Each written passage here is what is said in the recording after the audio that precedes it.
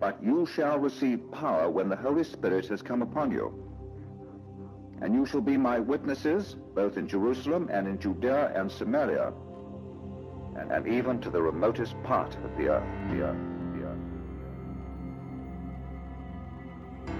Thank you for listening to the weekly podcast of Community Bible Church in Savannah, Georgia. We hope you'll enjoy this sermon from the series Witnesses, a study on the book of Acts. He is the stone which was rejected by you the builders, but which became the very cornerstone. And there is salvation in no one else, for there is no other name under heaven that has been given among men by which we must be saved. Oh Lord, we come to you in the name of our Savior. He is the one who has given us standing before you. Even He has made us blameless and pure and holy in your sight. And so we come in Him, and we come again, God, needing you. We've had all kinds of different weeks, some up, some down. Some of us are completely focused on our sin and failure. Others are completely focused on the circumstances that we're in. Others of us have just lost sight of you in the busyness of the week. And so we ask now, oh God, by your Holy Spirit, would you turn our attention to you, to the Lord Jesus? Would you allow us, Jesus, to behold you? We need to be changed by you. We don't need to stay the same. Our hearts need to be affected by you. So please come and please speak to us. And Lord, you know, again, I need your help. My heart is just as impure as it has been these last three services. I am just weak, futile, unfit to proclaim the true word of the Holy God. And so I pray that you would work through me by your mercy, that you would build up your body. And I'm reminded that you want to build your body up more than any of us want that to happen. You want to give grace to us more than we even want to receive it. So I pray that that grace would come to us today through your word. In Jesus' name, amen. All right, Acts chapter 6. Acts chapter 6. There should be a Bible in front of you in the chair. We'd love for you guys to follow along with us if you don't have a Bible. Also, want you to be reading along with us as we go. And next week, there's a huge chunk of text. Acts chapter 6, verse 8, all the way through chapter 8, verse 4. So read ahead for next week. Over the last few weeks, we have been in this series called Witnesses, going through the book of Acts. And we're calling it Witnesses because we're watching how these first Christians witnessed to the Lord Jesus Christ, but we're also learning how we ought to live our lives as witnesses to Jesus. And what we've seen over the last few weeks is this. There are attacks coming on this church from the outside, and there are attacks coming on this church from the inside. And what started with 120 people is now only a few months later, roughly 20,000 people. The church is rapidly growing. In the passage that we're going to look at today, some commentators would say this is another attack on the church. But I'm not so sure that what we see today is another attack. I think it's just growing pains, right? Natural challenges that come with rapid growth. But a challenge nonetheless, and something that this church is going to have to work through if it wants to continue to be effective witnesses.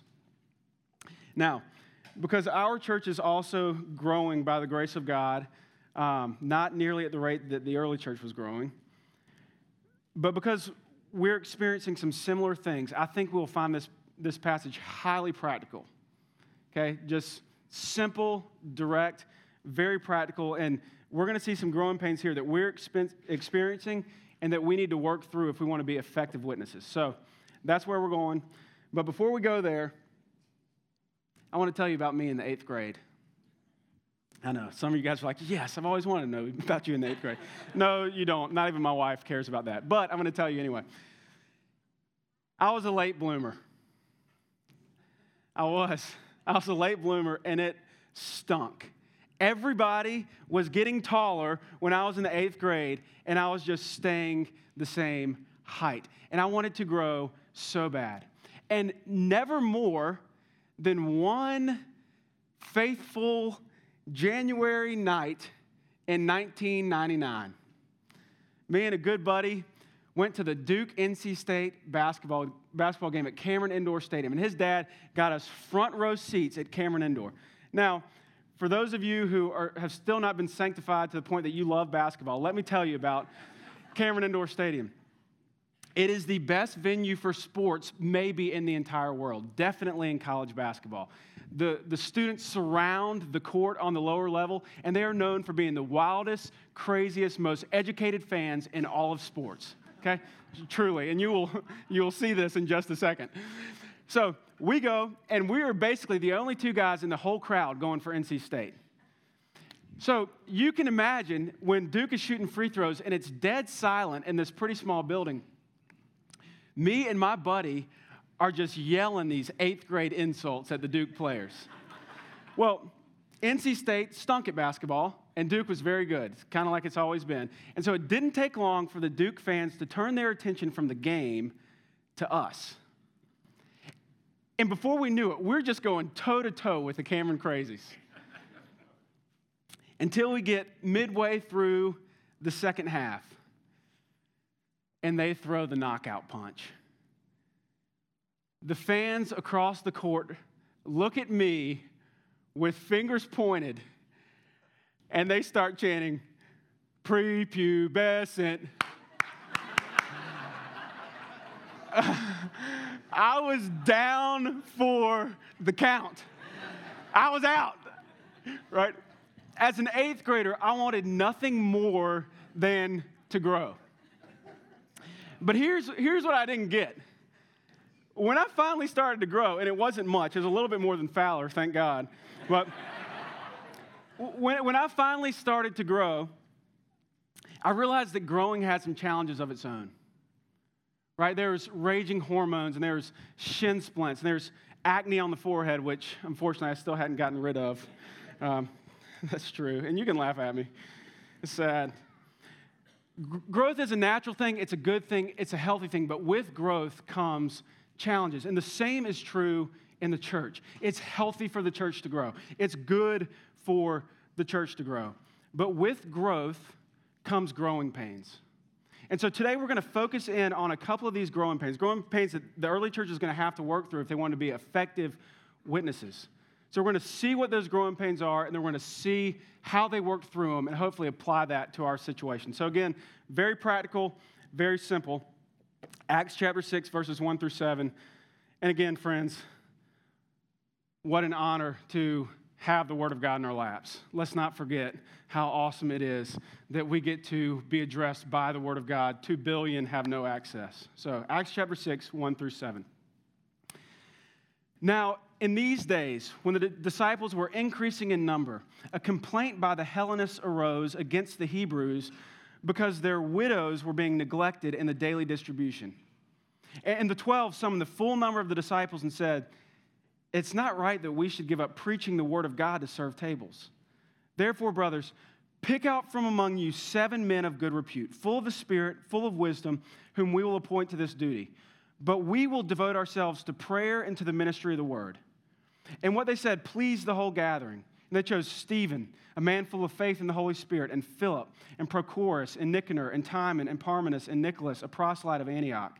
These they set before the apostles, and they prayed and laid their hands on them.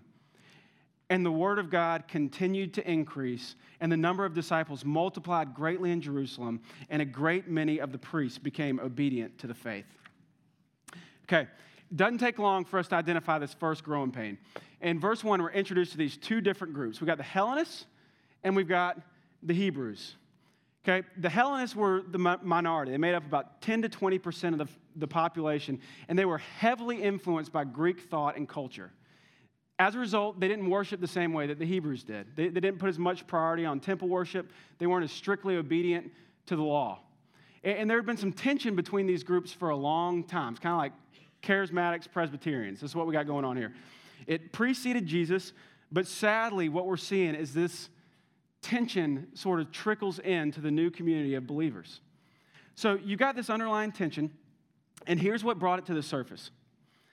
Because in the Roman Empire there's no welfare system, families were responsible for taking care of families. So if a husband or a dad died, this made women and children extraordinarily vulnerable. So here's what the early church did. They took it upon themselves to provide every day for those who are in need. And early on, they did a great job of this, right? They were really successful. In chapter 4, Luke tells us that there was not a needy person among them. So while the church was smaller, they were doing really good. But as the church continued to grow, you guys can imagine how difficult this was becoming to manage, right? This is a logistical nightmare. And this is a group with hardly any administrative organization. And so it was becoming almost impossible to take care of the growing number of widows. And here's how it all came to a head. These Hellenistic widows started to feel slighted. They started to feel overlooked. It kind of seemed like every morning when the Hebrews woke up, there was Wonder Bread on their door, but when they went out to their front porch, empty. And when you think of the complexity of this, you got a number of major issues. This is a minority issue. It's a race issue. It's a social issue. And so this is a major challenge for the early church. But here's what we got to note. There's nothing in the text that makes this seem intentional. In fact, by the way the apostles handle it, everything points to the reality that it's unintentional. But nevertheless, this was the real experience of the Hellenists. They were being unintentionally neglected. Combination of rapid growth and no administration. This was a major challenge for them. Okay, a serious growing pain that they were going to have to work through if they wanted to be effective witnesses. But it's a challenge from two different perspectives. Okay, so I want to first look at this challenge from the people's perspective, and then we'll look at the challenge from the apostles' perspective. From the people's perspective, growing pain number one is, like you see on the screen, unintentional neglect. Unintentional neglect. As a community of disciples grew, they became more susceptible to overlooking people in the body. Okay, and this is a growing pain for any people in any church that's experiencing growth. And let me just own right up front, guys, speaking on behalf of CBC, I feel like our voice is cracking a little bit here. I feel like there has been some unintentional neglect among us. Maybe this has happened to you. Maybe you had a child or you had some sort of emergency situation and nobody came by to bring food or offer to mow your lawn. Or maybe you had a marriage that was struggling. Maybe you lost a job and nobody came around to help. Nobody came to pray for you. Maybe some of you guys have experienced tragedy. And for a while, the body rallied around you, but now it just seems like everybody's kind of moved on and you're still stuck. Or maybe you just feel underappreciated. Maybe you are a mom with young kids, and we have not told you often enough how difficult and honorable your work is. Or maybe you come here week after week, and you just feel like you go under the radar or unnoticed. There was a time in this church when everybody knew everybody, right? When everybody knew what was going on, when if there was a need, it was going to be met. But now we're at 4 services. We hardly know anybody on Sunday morning.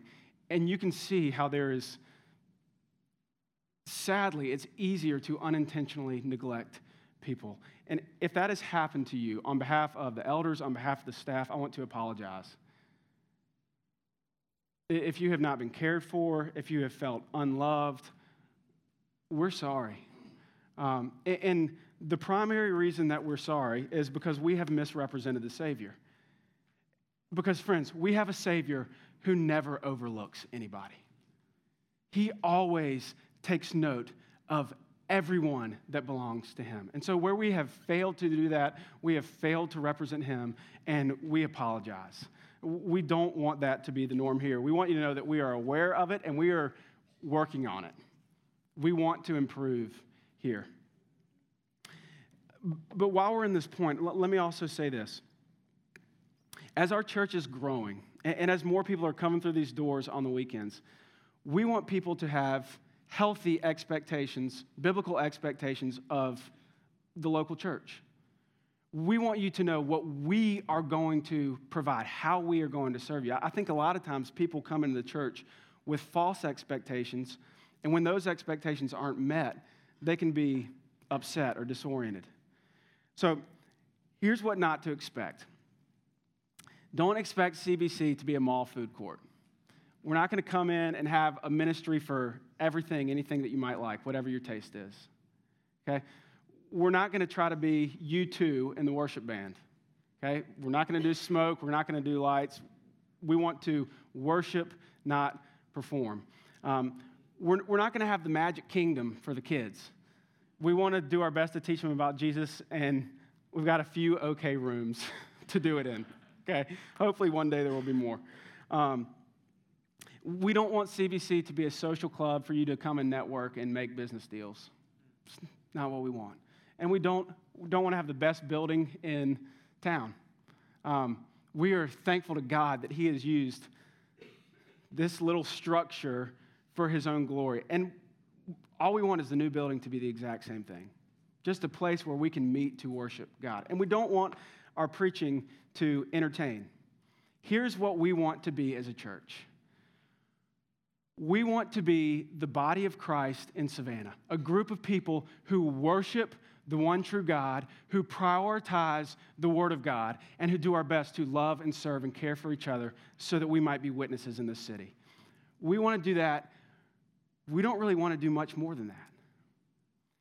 And so if you're looking for a need other than that to be met, I can just promise you, we're going to let you down. Okay? And kindly, this might not be the best place for you if you're looking for something other than that. But if you're here and you want to be equipped to know and follow the one true God, and if you want that for your family, then we're going to do our best to serve you in that way. We're going to work very, very hard to do that. But if you have been neglected in any way, we own it, we apologize, it has been unintentional, and we hope that you will give us grace. Before we talk about how we can correct it, though, we need to look at this growing pain from the apostles' perspective, because it was a huge, huge issue from the people's perspective, but it's also a huge issue from the apostles' perspective. So here's how serious it was to them. They gather the entire church together. Look with me at verse 2. The 12 summoned the full number of the disciples. Okay, we're talking rallying 20,000 people. That's how serious these guys were taking this growing pain. People were hungry. People needed to be fed. But the apostles couldn't be the people who met that need. Look at what they say at the end of the verse. It's not right that we should give up preaching the word of God to serve tables. As the early church grew, the needs of believers grew. And as the need of believers grew, there was a growing chance that the apostles would get distracted from what they had specifically been called to. And for us guys, as our church grows, this is a major temptation. Growing pain number 2 for us, and especially for our leadership, is the temptation of distraction. Distraction. Let me tell you how this happens. Regularly, people will come to us with great ideas. And they'll say, hey, we need a single small group. And we need a church softball team to build community. And are we doing anything to feed the homeless in town? And man, we need to build clean water wells in Africa. And we should take a trip there. And what are we doing to fight sex slavery? Right? All these things that are very real needs. They are good things. There needs to be ministries for these things. But when people come with those needs, here's what they're often saying. They're often like I do with my wife. And let me tell you what I do with my wife. When someone does something nice for us, I say, baby, we should write them a thank you note.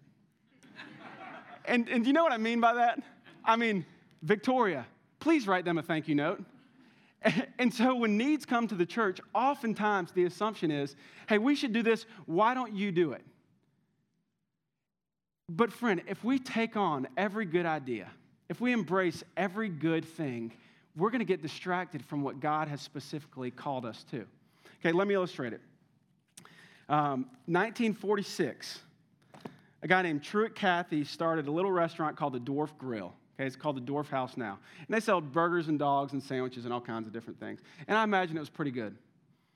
But a number of years later, the same guy sets his mind that he wants to perfect one thing. He wants to specialize in the boneless chicken sandwich. And you know what the result was? Chick-fil-A. Praise God, from whom all blessings flow, right? Okay. He understood that he could do lots of things okay, or he could do one thing great. And the apostles got this, okay? They understood that yes to one thing meant no to something else.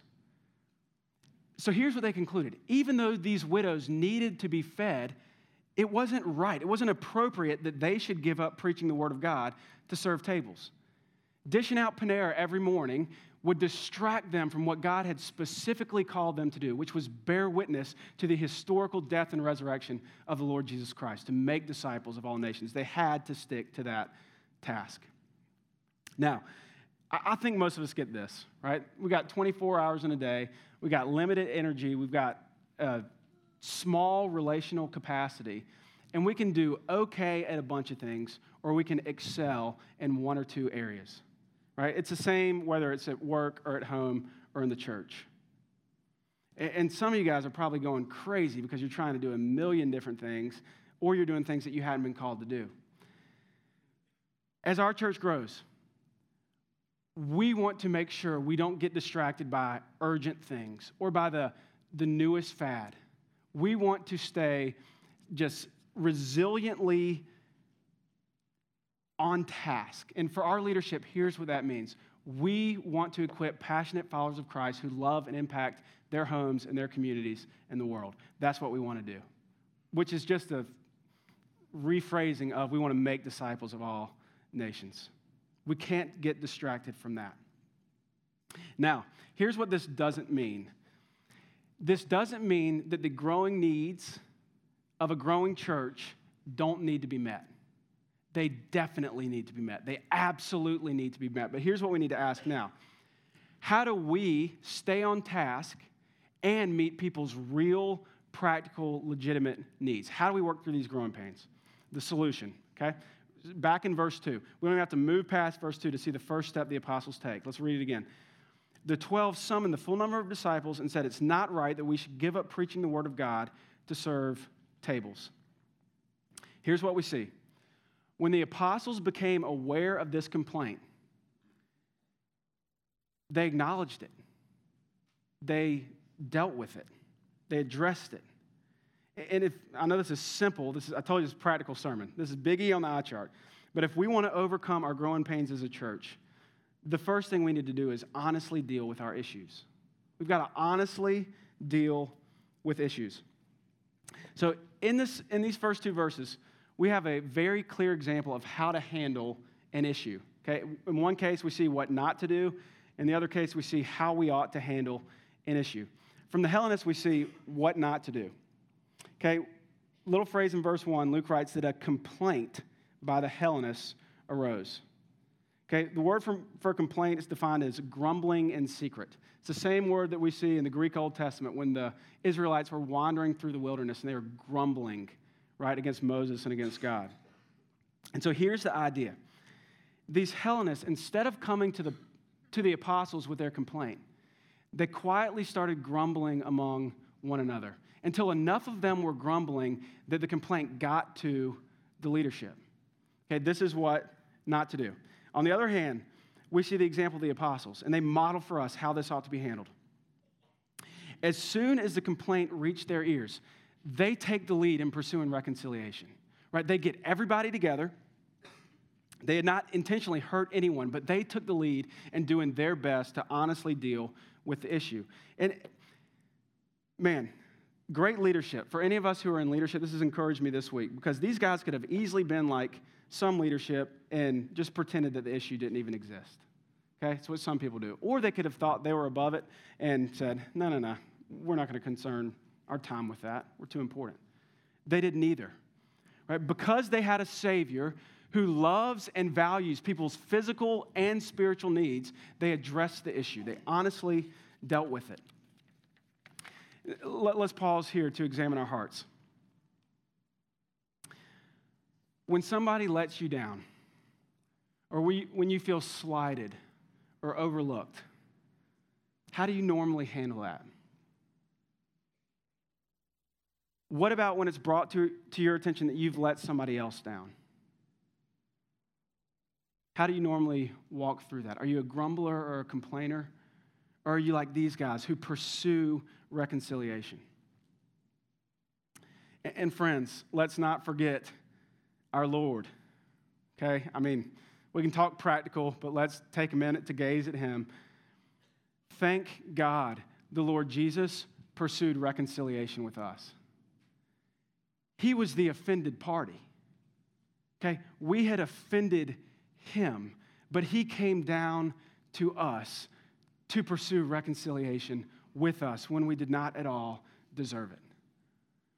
The apostles were simply doing what they'd seen modeled from their Lord. And so, as there's conflict in our body, as there are issues in our body, let's imitate the Savior by pursuing reconciliation, by honestly dealing with issues. And I think it's important to understand this too. Issues happen in church, right? It's normal. I think a lot of people have this like misconception that in the church nothing should ever go wrong. It's interesting to me that the most common New Testament image for the people of God, for the church, is the family. More than any other image, this image of family is used. So think about family for a minute. Some of you have had tough family experiences. Some of you had great family experiences. Even in the most ideal family experience, there are issues. I mean, guys, I've got a wife who is much, much better than I deserve. But do you know who has probably offended me more than anyone else in my entire life? My wife. Do you know who has hurt her probably more than anyone else? Me. I love her more than anyone else, but we have issues, right? And when we have issues, we got to work through them. We got to address them. We got to honestly deal with them. And if the church is a family, we're going to have issues in the church. We're going to bump up against each other's edges, and that's okay. Right? God wants to sanctify us. He wants to shape us. He wants to conform us into his own image. When those things happen, we don't need to be jaded. We don't need to run from them. We need to understand that this is part of God's plan to grow us up into his image, and we need to honestly deal with it and walk through it. That's how we grow. So the first step we need to take if we're going to work through growing pains and become more effective witnesses is we need to honestly deal with our issues. Back to the text for our second step, verses 3-6.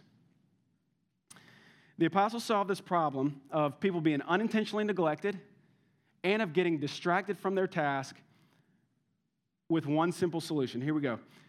Verse 3 says, "Therefore, brothers," they speak to the entire crowd, "pick out from among you 7 men of good repute, full of the Spirit and wisdom, whom we'll appoint to this duty.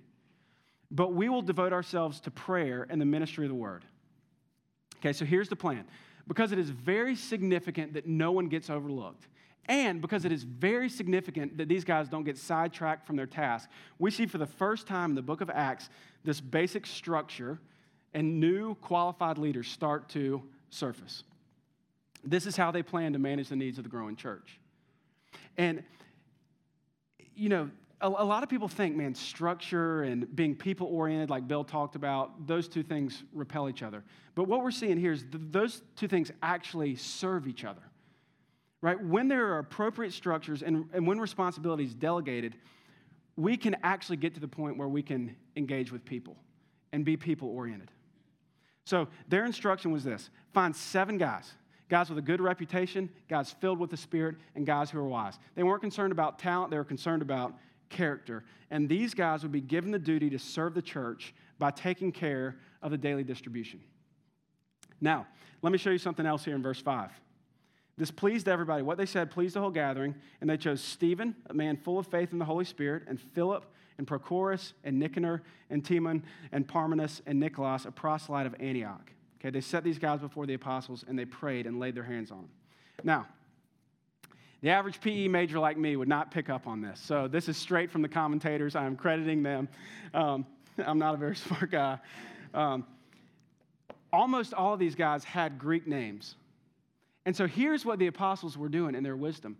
They identified Hellenistic men who were close to the issue, who understood the problem, who would then take the lead in making sure these Hellenistic widows didn't go neglected. Brilliant. Now, some of you guys have the spiritual gift of spotting holes in things, of finding fault in things that are going on. And you know what? Truly, we love having holes punched in things that we're doing because we want to improve. We want to do better. We want to serve you guys more effectively. But if you have the spiritual gift of fault finding, then there may be a good chance that you are the one who needs to fix the problem that you're identifying, especially in a church of our size. So keep that in mind as you voice your concerns. And this solution that these guys came up with, this pleased everybody. Okay, basic structure and responsibility delegation. It made a way for needs to be met and for the leaders to stay on task with what God had called them to do, right? And this is the next thing for us. If our church wants to make it through growing pains, if we want to be more effective witnesses, we've got to establish basic structures and delegate responsibility. We need to continue to establish basic structures and delegate responsibility. Now, big point right here. We've got to understand that the delegation of responsibility does not mean elitism. Here's what I mean. This word ministry, called to the ministry of the word, ministry of prayer, it's just translated as service. So here's what we've got. We've got the apostles who are called to serve the church in a very specific way by the ministry of the word and prayer. We've got these other guys, these 7, who are called to serve the church in a very specific way by meeting physical needs. Both are called to serve the church. And let me say this, guys. If you are a follower of Jesus, maybe only below the reality that you have been born into the family of God, your primary identity, my primary identity, is that of a servant. We follow a Savior who came not to be served, but to serve, and to give his life as a ransom for many. And so no matter where you are, no matter what your gift is, we are all called to be servants. Some are called to serve in one way, others are called to serve in another way. And when these structures and when this responsibility are put in place, it frees us up to do what God has called us to do, each of us. And it provides environments for our needs to be met. Let me take those one by one real quick. First, this frees us up to serve in the ways that God has called us to serve. And let me say this, guys. This is especially helpful for us as pastors because we believe that from the Word of God, our primary task is to serve you guys through preaching and teaching, to devote ourselves to the ministry of the Word and prayer. And so here's our thought. Our thought is that the Sunday morning sermon is the most important event in the life of our church each week. And let me tell you why we think that, okay? Coming from the Scriptures. As the Word of God is preached, people come to know the Lord Jesus, right? Romans chapter 10, verse 14 says, how are they to believe in him of whom they've never heard? And how are they to hear without someone preaching? 1 Corinthians chapter 1, verse 21 says, it pleased God, and it continues to please God, through the folly of what we preach to save those who believe. God loves to save people through the preached word. Okay, but it's not just that people would come to faith in Jesus. All right, the body is also built up as the word is preached and applied to their lives. Jesus himself says, sanctify them in the truth. Your word is truth.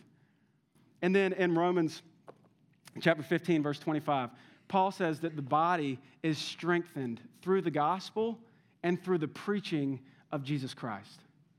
And so here's our conclusion, guys. As men who have literally been called to be your servants, 1 Corinthians 3 and 4 make this very clear. It's all we are. We are servants. This is how we should think of ourselves. This is how you should think of us. The best way that we can serve you guys is by working very, very hard at preaching and teaching. by spending 25 hours a week prepping this, by spending time on top of that in prayer, so that we might help explain the Word of God, which has the power of life and death, and might point you to the Lord Jesus Christ. That, to us, is the best way that we can serve you guys. And basic structures and the delegation of responsibility help us to do that. And let me say this. Thank you that you guys care about that. That is awesome. I'm happy. We love that we have a church that loves the Word of God. We love that. And we do not want that to change. We do not want programs to ever become more important than that, or anything else that anyone else might prioritize. We want the Word of God to be central. You guys care about that. Thank you for caring about that. Please help us keep this a priority. Please pray for us that this would remain a priority, that we would be effective witnesses in this city. So the first thing that these structures do is they allow us to serve in the way we've been called to serve. The second thing that they do is they create environments for our needs to be met. And so as we start to draw to a close, I want to get real practical for a minute, okay? I want to lift up the hood on what we're doing and show you why we've structured things the way that we've structured them at our church. Hopefully that you'll see that there's a purpose there. In Acts chapter 6, here's what we see forming. We see a prototype of how the church would begin to function in the first century. You got these apostles who are taking the lead and caring for and protecting and feeding the church, and then you got these 7 who are called to meet these specific physical needs of the church. And then later in the first century, what we see developed is this elder-deacon structure where they're essentially called to the same things on a local level. And guys, we believe that the church should still function under this basic structure, that elders should lead and feed and protect the church, that deacons should carry out these basic and necessary meeting many physical needs in the church, and that's what we've done. We have 8 elders who lead the church. We have a staff who carries out the vision and direction of those elders, and then we have deacons who basically hold the whole thing together. And let me say this. You said, William, elders are called to care for the church. We got 8 guys. How do 8 guys care for 1,000 people? It's a great question. When I read the book of Acts, you know a question I ask? How did 12 guys care for 20,000 people? And here's what we find. These 20,000 people were meeting regularly from house to house. They were meeting from house to house in these smaller groups where they did life together and they loved each other and they prayed for each other and they carried each other's burdens and they met each other's needs, which is exactly why we prioritize community groups so much. Right? We're getting it straight from the book of Acts. This is also why we need more community groups, right? And would love for some of you guys to come next week to that training. Community groups for us are the primary place where growth and care and relationships are going to happen. By far the primary place.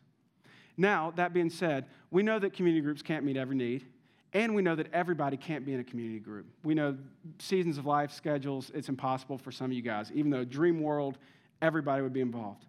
So here's what we got for those of you who can't be in a community group or for needs that go above and beyond a community group. There's a care team that provides meals for people going through tough times or in kind of emergencies. There's a benevolence team for our members who have financial questions or in a financial bind, need some sort of help or counseling. And if a community group can't meet spiritual or pastoral needs, our elder and pastor staff is eager to step in to serve in that way. So we've got this basic structure that is simple, what we think is biblical. And then on top of these, we've got these other avenues like the student ministry, college ministry, 49ers, men's and women's groups, service teams that exist for us to connect with each other and for us to be equipped as followers of Jesus. We've done everything very purposefully with the intention that if we would all jump into this structure, we could be much more people-oriented. And when needs come, needs could be met. And so an encouragement to you guys, if you're kind of a Sunday morning attender and your involvement in our church doesn't go much beyond that, we would strongly encourage you guys to jump in. We feel like you're missing out on what God has created the body of Christ to be. All these images in the New Testament tell us how we should function. A movie theater is not one of them. Okay, we're to be a family and a body. And so we want you to jump in to that your needs might be met. So when basic structure and delegated responsibility come, it's best for everybody. Prevents people from being unintentionally overlooked, and it allows our leadership to remain devoted to the Word of God and to prayer. And y'all, as we do this, and as we honestly deal with issues, I think we'll make it through the growing pains that we're facing and become more effective witnesses. It's exactly what happened here. Last verse, we'll close it up. The Word of God continued to increase, and the number of disciples multiplied greatly in Jerusalem, and a great many of the priests became obedient to the faith. The gospel spread. Disciples multiplied. Even a bunch of these priests start coming to the faith. As soon as these guys made it through these growing pains by doing these simple things, the church hit another growth spurt.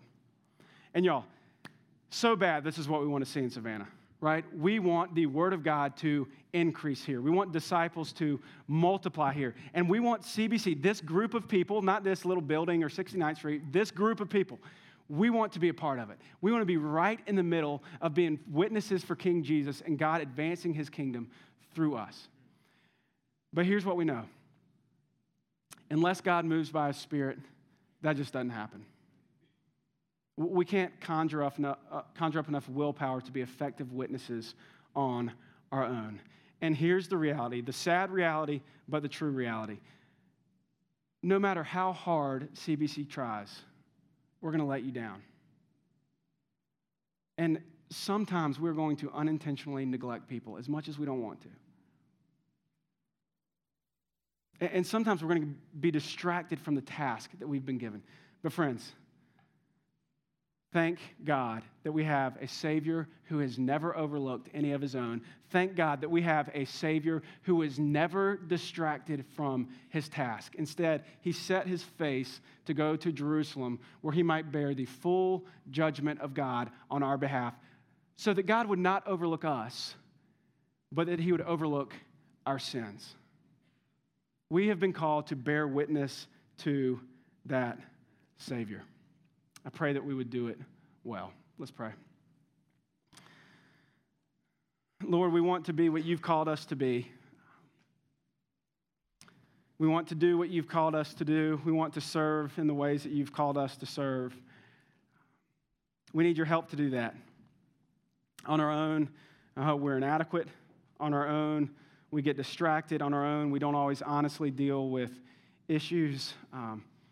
So, Lord, I pray that you would grow us up in you, that you would grow us in grace, that you would sanctify us and make this body what you want us to be so that we might be more effective witnesses. We exist for your glory. We exist for your fame. We don't exist for ourselves or for our own needs. We exist for you. And so help us to meet needs that we might better witness to you. I pray in Jesus' name. Amen. Yeah, stand and worship with us.